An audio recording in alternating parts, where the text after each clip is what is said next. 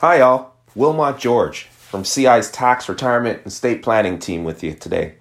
For our podcast this month, I get the opportunity to talk about long-term care and the principal residence exemption. A hat tip goes out to a client in the Ottawa area who asked a question on this topic at an investor event.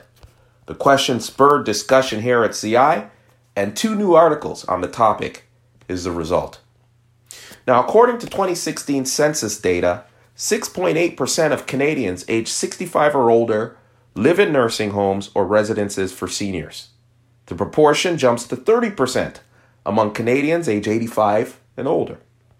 So there are many Canadians who leave their principal residence and move to a long-term care facility for a number of reasons. Many of these Canadians would like to know if the principal residence exemption will be available to shelter their home from tax on future sale or at the time of death.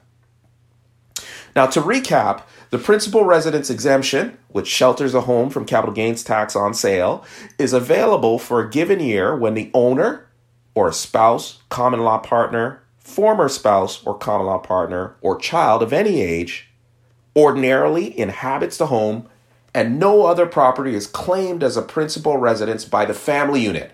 Family unit normally consists of a spouse, common law partner, or the owner's minor child. When the owner, spouse, or child ceases to occupy the home, access to the exemption normally ceases, resulting in taxes payable going forward. So for clarity, let's look at an example involving Tracy. Tracy, age 72, recently moved to a nursing home after the death of her spouse, Kent.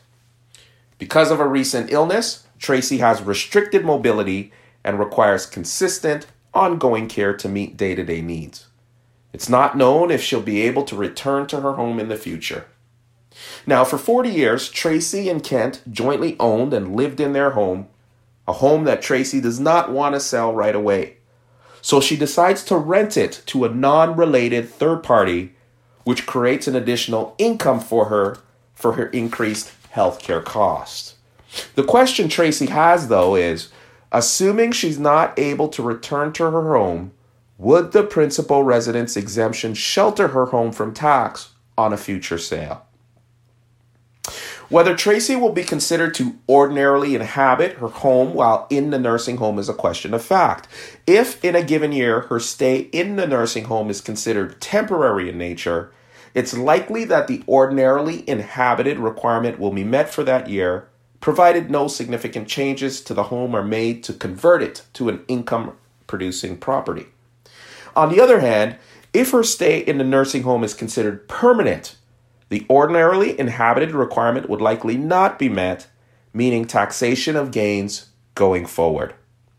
Details to consider in determining whether the stay is temporary or permanent include, among others, Tracy's intentions when she moves into the nursing home, her diagnosis and potential for recovery, her ability to care for herself independently, and the terms of the agreement with her third-party renter. If the facts of the case suggest that Tracy's move is temporary, the principal residence exemption would likely continue to be available as she'd still be considered to inhabit her home even if she earns incidental rental income. On the other hand, if her stay in a nursing home is permanent, a change in use of the property would be deemed to occur for the year the property became a rental property, resulting in a deemed sale and repurchase at that time and taxation for the period going forward. Because Tracy and before his death, Kent occupied the property as the principal residence each year until its change in use, the principal residence exemption would normally shelter the property from tax until that time. Thereafter, given that the property will be rented to third party and not occupied by a family member, if the property appreciates in value, future gains would normally be subject to tax upon sale or Tracy's death. Now, taking this a step further, as opposed to renting to third party, what if Tracy's home is rented to a child or a child and non-related roommates? How would this impact the principal residence exemption? As mentioned earlier, there is flexibility to claim the principal residence exemption when a child inhabits a home owned by a parent. This is the case regardless of rent charge, fair market value, or otherwise. So if Tracy rents her home to her child, regardless of the amount charged, Tracy would normally continue to be eligible for the principal residence exemption until sale or at death.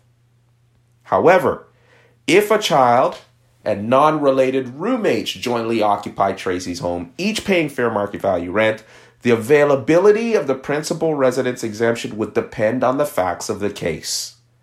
Normally, CRA's practice is to consider that an entire property retains principal residence exemption status when the property is primarily used as a principal residence and is used only incidentally to produce income.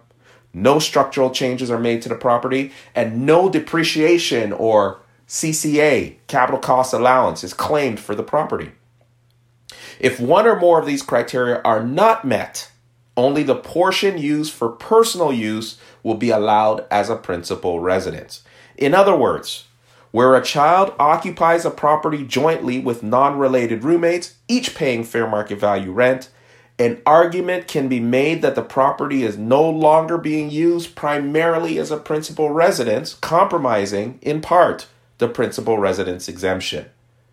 This means the portion of the home used by the child may continue to be sheltered from tax, whereas the portion used by the child's roommates may be subject to tax depending on the circumstances. So to conclude, the availability of the principal residence exemption after a move to a long-term care facility depends on the circumstances. If a spouse, partner, or child will occupy the home during this period, the exemption may very well continue to be available. For more information on this topic, see our 2 white papers, Long-Term Care and the Principal Residence Exemption, Parts 1 and 2, available on our website, or contact your CI sales team for access. This concludes our podcast for today. Thanks very much for your time, and have yourselves a great day.